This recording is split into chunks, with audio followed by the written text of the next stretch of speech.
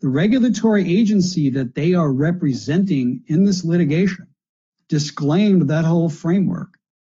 And so I guess wait and see.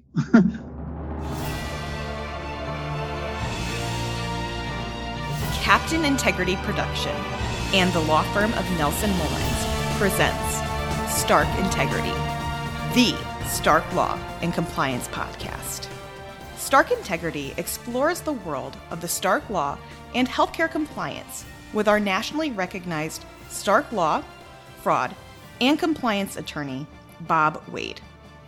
Bob has a national healthcare legal and compliance practice that focuses on the minions of the Anti-Kickback Statute, False Claims Act, and the Stark Law, including fair market value and commercial reasonableness. Although Bob is a law partner in the national law firm of Nelson Mullins, the views expressed in Stark Integrity are Bob's personal views and not the views of the firm, and they are not intended to be legal advice. Now, without further ado, I give you Captain Integrity, Bob Wade. Welcome to Stark Integrity, the Stark Law and Compliance podcast. My name is Bob Wade, and I am your host. Well, this is part 2 of a 3-part series that was on a webinar that was sponsored by the American Association of Provider Compensation Professionals, otherwise known as the AAPCP, concerning the $345 million settlement for Community Health Network. And it was moderated, and I had a co-presenter. His name was Tim Smith with TS Healthcare Consulting. So if you've not listened to part 1, I would strongly encourage you to listen to part 1 first and then part 2. And I hope you enjoy this episode. All right. Well, with some of these, we're going to go into just the specific allegations. And it's, we're not going to cover every point. Feel free to download the slides and look at these. But the information from these allegations came from both the complaints. And this one specifically, the breast surgeons, these were individuals that were in private practice. They were hired in. The allegations evolved around comp per work RVU levels that were in excess of the 80th percentile, specifically the 84th. Total cash compensation at the 97th percentile, or 7% above the 90th. And then finally, some of the allegations from the initial complaint were the losses. The loss of up to $1 million on a single physician, the allegation that there was actually $3.5 million in losses on the group, but when the referrals were included, there was actually a margin. So these were some of the specific allegations. Now, I'll let Bob and Tim chime in, but since this is the first example we've gone through, I at least wanted to explain, we'll try to keep with the theme of providing the allegations from the complaint and then having Bob and Tim dive in with some commentary. So, Bob? Let me kick off briefly. So the first one, and we've already hit on this, the hospital reimbursement differential. And you cannot take that into consideration as you're establishing the fair market value compensation. So by way of example, if you would normally, and again, I'm using air quotes, normally compensate this particular physician at $30 per work RVU, but we're recognizing the downstream referrals and also the revenue, we're going to pay you $50 per work RVU. If I use that as a basis in order to calculate the compensation per work RVU, that's a problem. Next is that their collections included both the professional and technical component. The reason why the collections here are important is that some of the valuation firms were evaluating the productivity of the physician based upon collections.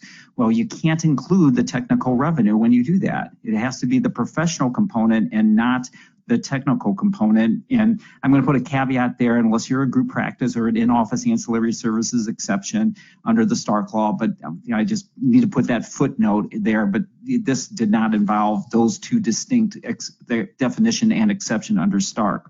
They also inflated the collections. And here you're starting to see a theme. If you're going to use an outside valuation firm or person like Tim, then you need to make sure you're providing accurate information. They always say garbage in, garbage out. So if you're not providing your valuator with correct information, then that could be a problem with respect to any determination the valuation company makes. And the next is there was no monitoring. So a lot of times I tell my clients, we can get it 100% correct at the beginning or the commencement of the financial arrangement. But where most issues are problematic is through the monitoring or the performance of the operations. So they're not, monitoring the work RVUs, or somebody just goes ahead and arbitrarily increases the compensation without going back and receiving a subsequent valuation. So those were some of the allegations with respect to the breast surgeons. And so the DOJ says that because of these facts, the compensation exceeded fair market value between 2009 to 2017. And Tim, you have thoughts? Yeah, just one thing I wanted to point out was this issue of the collections that were provided to the evaluator. There's often, let me say it this way, health systems need to understand that once they rely on evaluation, they own it. Mm-hmm. And, if you're feeding garbage in, like you said, Bob, garbage in, garbage out to evaluator, you're going to actually own that valuation. And look at what all evaluators say in our reports. We all disclaim or put qualifications on the fact that you gave us data. We didn't audit it. We're going to accept it and put it in our reports. And sometimes I think there's a false sense of, well, we gave some data to the evaluator. It's up to them to sort of make sure it's correct. And that's not how the process works. And so this is a kind of, buyer beware, if you will, kind of thing for health systems to realize is you need to give the evaluators accurate data. And this is a recurring theme in many of the cases where the information given to the evaluator wasn't correct. We're going to see it in some other specialties, as well as the deal terms weren't really accurate for the deal. That's another recurring theme across qui tam cases in the past 10 years. Yeah, and also when you're receiving these valuations, there's always these list of assumptions. And part of the assumptions that the evaluator is using is the accuracy of the information presented. Mm-hmm. So, you need to look at those assumptions that the evaluator is conditioning. Because most of the time, I think, Tim, you'll agree with me, most of the time, a evaluation is a qualified opinion as of a point in time, but it's based upon the information that's provided by the entity. So it's unless you're hiring the evaluator to go in and actually get behind all the numbers being presented, which is not usually the role of evaluator. So look at those assumptions and limitations on your, I'm going to put again, air quotes, qualified opinion. Right. Yeah. Everybody needs to read a valuation report thoroughly to understand, because all valuations have that kind of assumptions and limiting conditions is what we call them, Bob, rather than qualifications. So. Yep. Yeah, absolutely. Well, moving on, wanted to talk about some of the allegations for the cardiovascular specialties. So as a part of this, the allegations include, once again, recruiting various subspecialties within cardiology, vascular surgeons, so on and so forth. The allegations included compensation being set that include this hospital reimbursement differential, similar to what was outlined before, resulting in 90th percentile plus comp. There was attention in this paid to the substantial increase in income from private practice and those corresponding costs to the health system once this transaction occurred. And then finally, and going with Bob about the opinion shopping, there were allegations of seeking different outside valuation support. Some of that include not hiring, allegations around not hiring a evaluator because certain caps were being requested to put in place.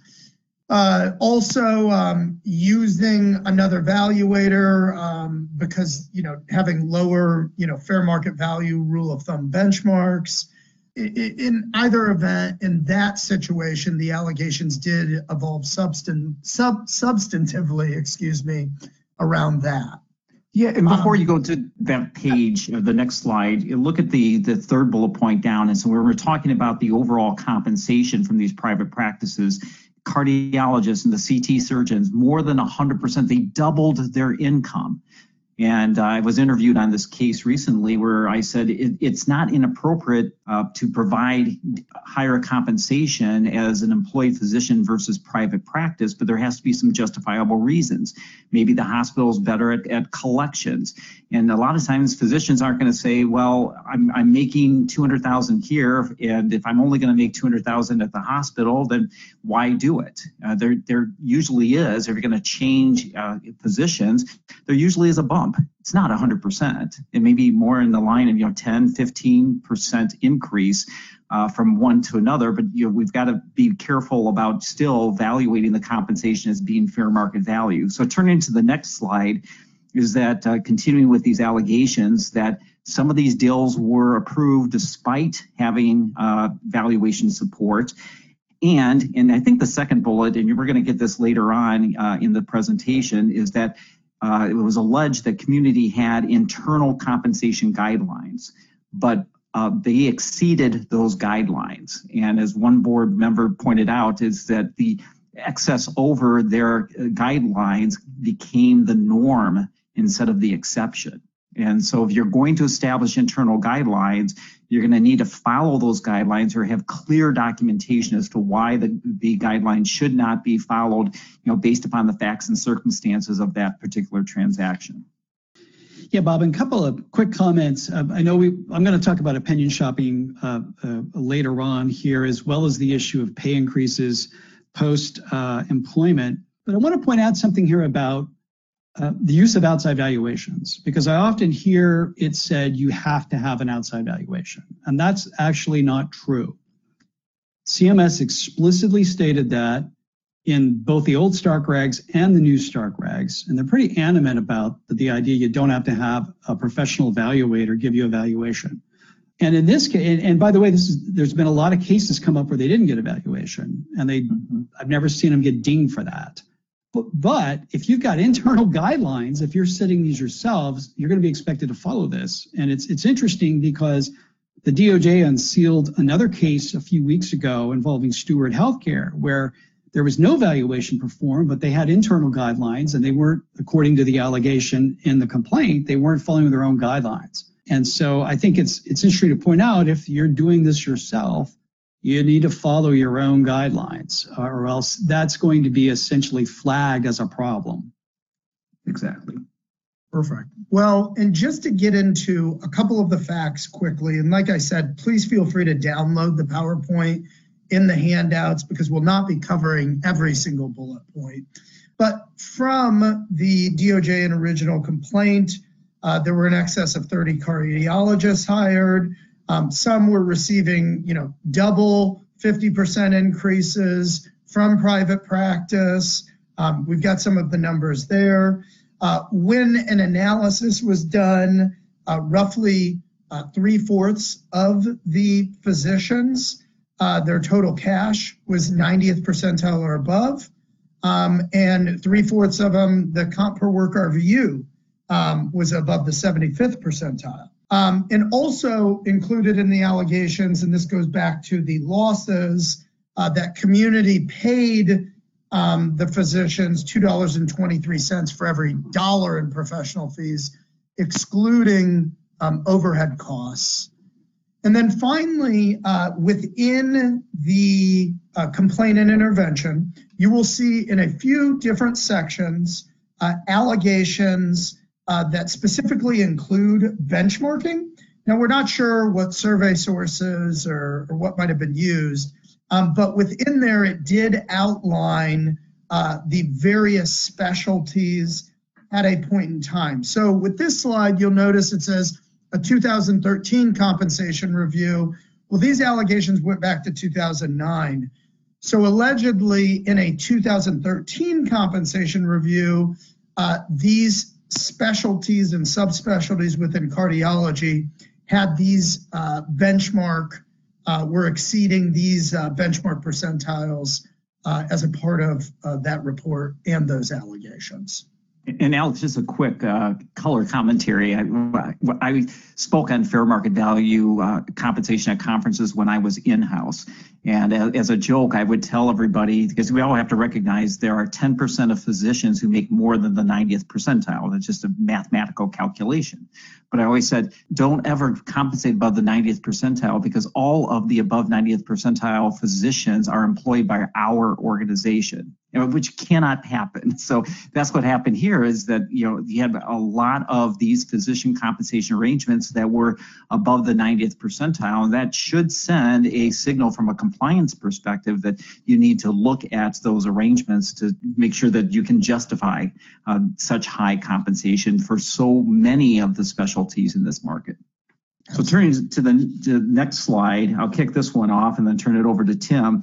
Is the outside valuations prepared for the arrangement. Some of them did not conclude that the deal was fair market value, but they went ahead anyway. As Tim pointed out, that in some cases, at least as alleged, they did not give the valuators correct information. And there was a lack of support. And I think the third bullet point is important. They received a valuation, but the compensation that was entered into was above what the evaluators' fair market value benchmarks were. So if you, as Tim pointed out, if you're going to receive a valuation, you should follow it, or you should at least have documentation as to why you don't believe that you should follow that valuation. But it better be something that your lawyer looks over and can hopefully assume from a legal perspective that you believe that it's defensible not to follow your evaluator's opinion. Tim, you have thoughts on this one? Yeah, I want to point out this third bullet point of basically the deal gets changed after the valuation. That's a common theme that will come up in many of the relator complaints that I've read over the years, where let's say the deal terms were X, and then they get a valuation based upon the deal terms at X, and then they'll change it to Y, but continue to pay as if it were X. And that's just one of these ongoing compliance areas. If you got a valuation that said this valuation is based upon these deal terms and this compensation structure, you got to continue to follow it if you're going to continue to rely on that valuation. And to Tim's point, I've seen it where the evaluator assumed that the physician, and even stated in their valuation, the physician was a 1.0 FTE, but when the deal was inked, they were something less than a 1.0 FTE. So again, we have to read those valuations carefully and apply them accurately. I'll add another illustration, Bob. I encountered a situation where I was hired to look at a doctor to convert from one specialty to another, and they were being paid at the higher specialty rate per work RVU. When I got in there, the doctor had already converted most of his practice to that type of specialty, and so was getting paid at the higher rates to do work that was normally compensated at a different rate per work RVU. Exactly. All right. Well, moving on here, at least as it relates to some of these allegations, we can see that obviously a lot of data being sent back and forth, but specific to the neurosurgeons within the complaint and intervention, there was a focus on specific pay plans as it relates to these individuals. Now, there were 4 physician compensation and pay plans that were described in this. You can see that there were guaranteed salaries in each of these, ranging from $650,000 all the way up to a model that was resulting in $1.3 million in compensation. You can see that in some of these models, the comp per work RVU was in the $90 to $97 per hour range. With physician A, the comp per work RVU in the allegations was higher, but that also presumably could be with a lower salary. Perhaps there was lower production and therefore the comp per work RVU was higher. In each of these, though, the comp per work RVU was exceeding the 75th percentile. And at least in a couple of these situations, the actual total cash compensation was exceeding the 90th percentile. So, Tim, I'll let you at least talk about the use of valuations and survey benchmarks within this case. All right. Thank you, Alex. Just a couple of notes here. There's a lot of benchmarking going on in the allegations of looking at where physicians' compensation ranked on the survey scale, as well as many evaluators who use that kind of approach to do FMV. I think it's important we understand that is this a question of DOJ is adopting those percentiles as bright lines for fair market value. And this issue was also came up in a motion to dismiss that Community filed and DOJ responded to, and then the judge ruled on. And it's interesting because in that motion to dismiss, the lawyers actually attacked this whole survey percentile approach, one that was being used both by Community and its evaluators, and brought up the fact that the new Stark regulations specifically critique and disclaim this kind of rule of thumb approach to FMV. DOJ's response was that essentially, hey, look, we're using Community's own valuations as the basis for our complaint that we filed, but we will be providing expert testimony as part of the litigation to fully establish FMV. So I think it is a false inference to say, well, DOJ in this case argued based on these percentiles. We don't know what DOJ was going to actually argue in this case. And one little side note was that the judge ruled against the motion, and and one of the things that he talked about was there was plausibility because they failed to follow their own valuations. And I this is my personal opinion for what it's worth. For purposes of a complaint, it seems a lot easier to just say you hired a bunch of evaluators, they told you this wasn't FMV, and you didn't follow it to make your case about FMV.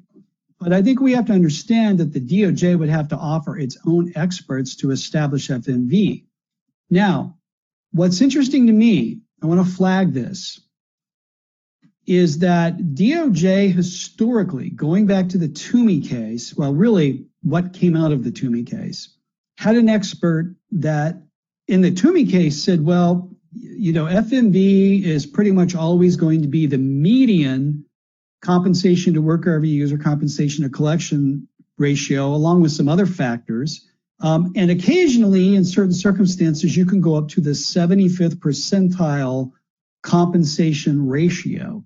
The word on the street was that this 75th percentile became DOJ's bright line for when they looked at a case, what they would, immediately consider above or below FMV. Now, if you've read the new Stark regulations, you know that CMS specifically disclaimed that kind of approach.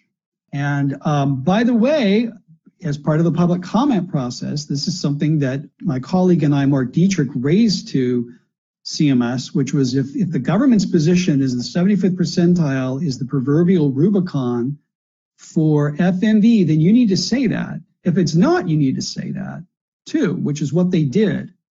The other part of that was you need to get on the phone to DOJ and have a chat with them about what are you litigating on. This case was filed in January of 2020.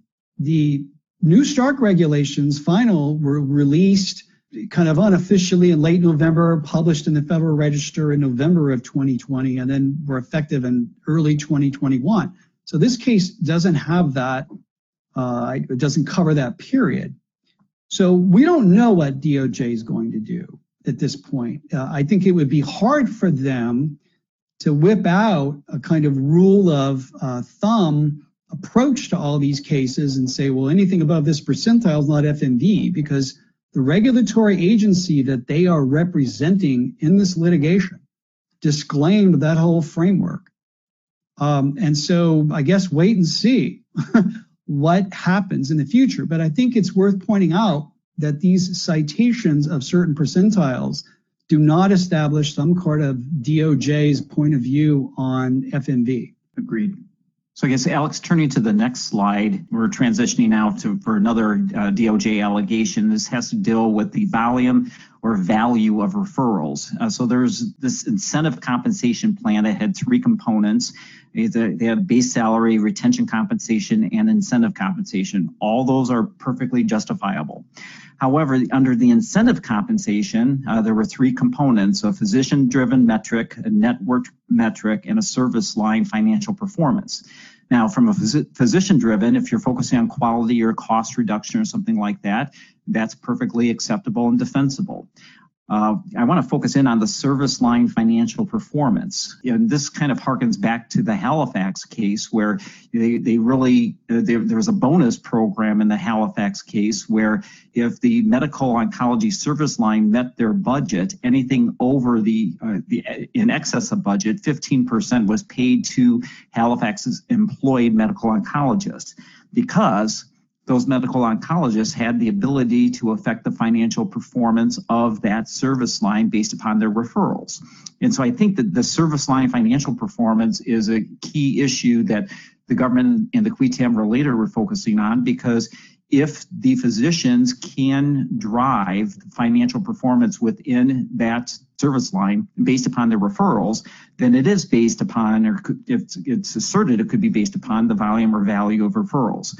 I was asked a question recently because of the community case, whether or not financial performance could ever be considered. And I think that if you have a very large physician network, or if you want to base it upon the entire enterprise of the hospital system, then one physician's referrals or even one specialty's referrals can't really impact the overall performance. There's not a direct correlation. One can argue that there is an indirect, and it depends on how far indirect that can be. But if you have like some triggers that would say you're going to be paid this bonus only if the enterprise exceeds budget by 5% or whatever. So those little switches that go on within a compensation model can occur, but if it's directly tied into the service line, and flipping to the next slide.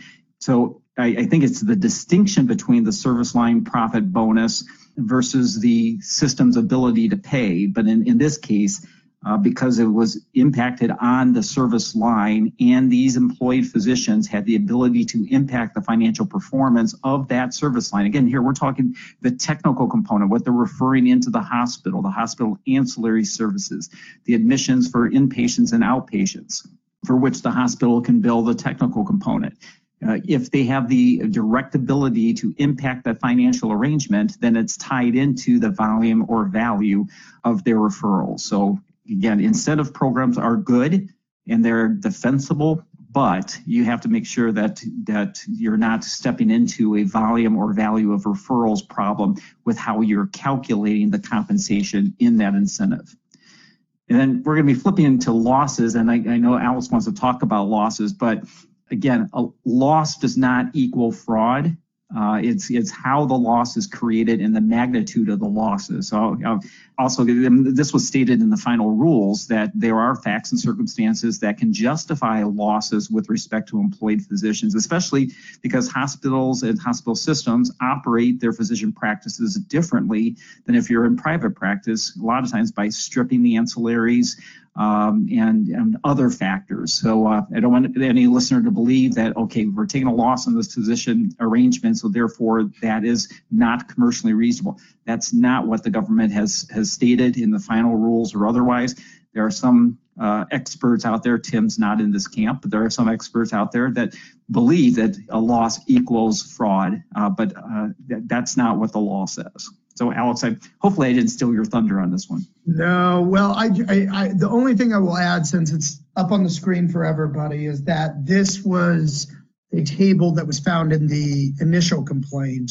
So individuals can certainly look at that. There was more information here, but I'll let you talk about this one, Bob. Yeah, and this one, obviously, community hired primary care physicians as well as specialists. So at least the relator's allegations were that because of the magnitude of these losses, So $158,000 per physician for primary care, $393,000 per physician for specialists, that the arrangement or the compensation would not be fair market value and would not be commercially reasonable because of those losses. Recently, MGMA ran a survey about the average revenue generated per physician hired by a hospital. And at the median, it was a negative 150.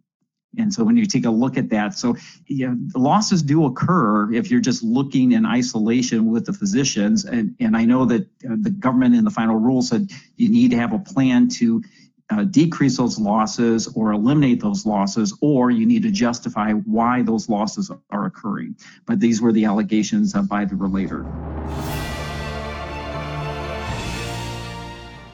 I hope you enjoyed this episode of Stark Integrity, the Stark Law and Compliance podcast. If you have any questions regarding this episode, the Stark Law, or healthcare compliance, you can contact me at bobwadecaptainandintegrity@gmail.com or my law firm email address at bob.wade@nelsonmullins.com. You can review this and any other episode of Stark Integrity at the Captain Integrity website at captainintegrity.com. You can also follow me on LinkedIn under Bob Wade. I hope the 3 Captain Integrity punch points will help you with the Stark Law and compliance. In closing, remember that integrity depends on you and me.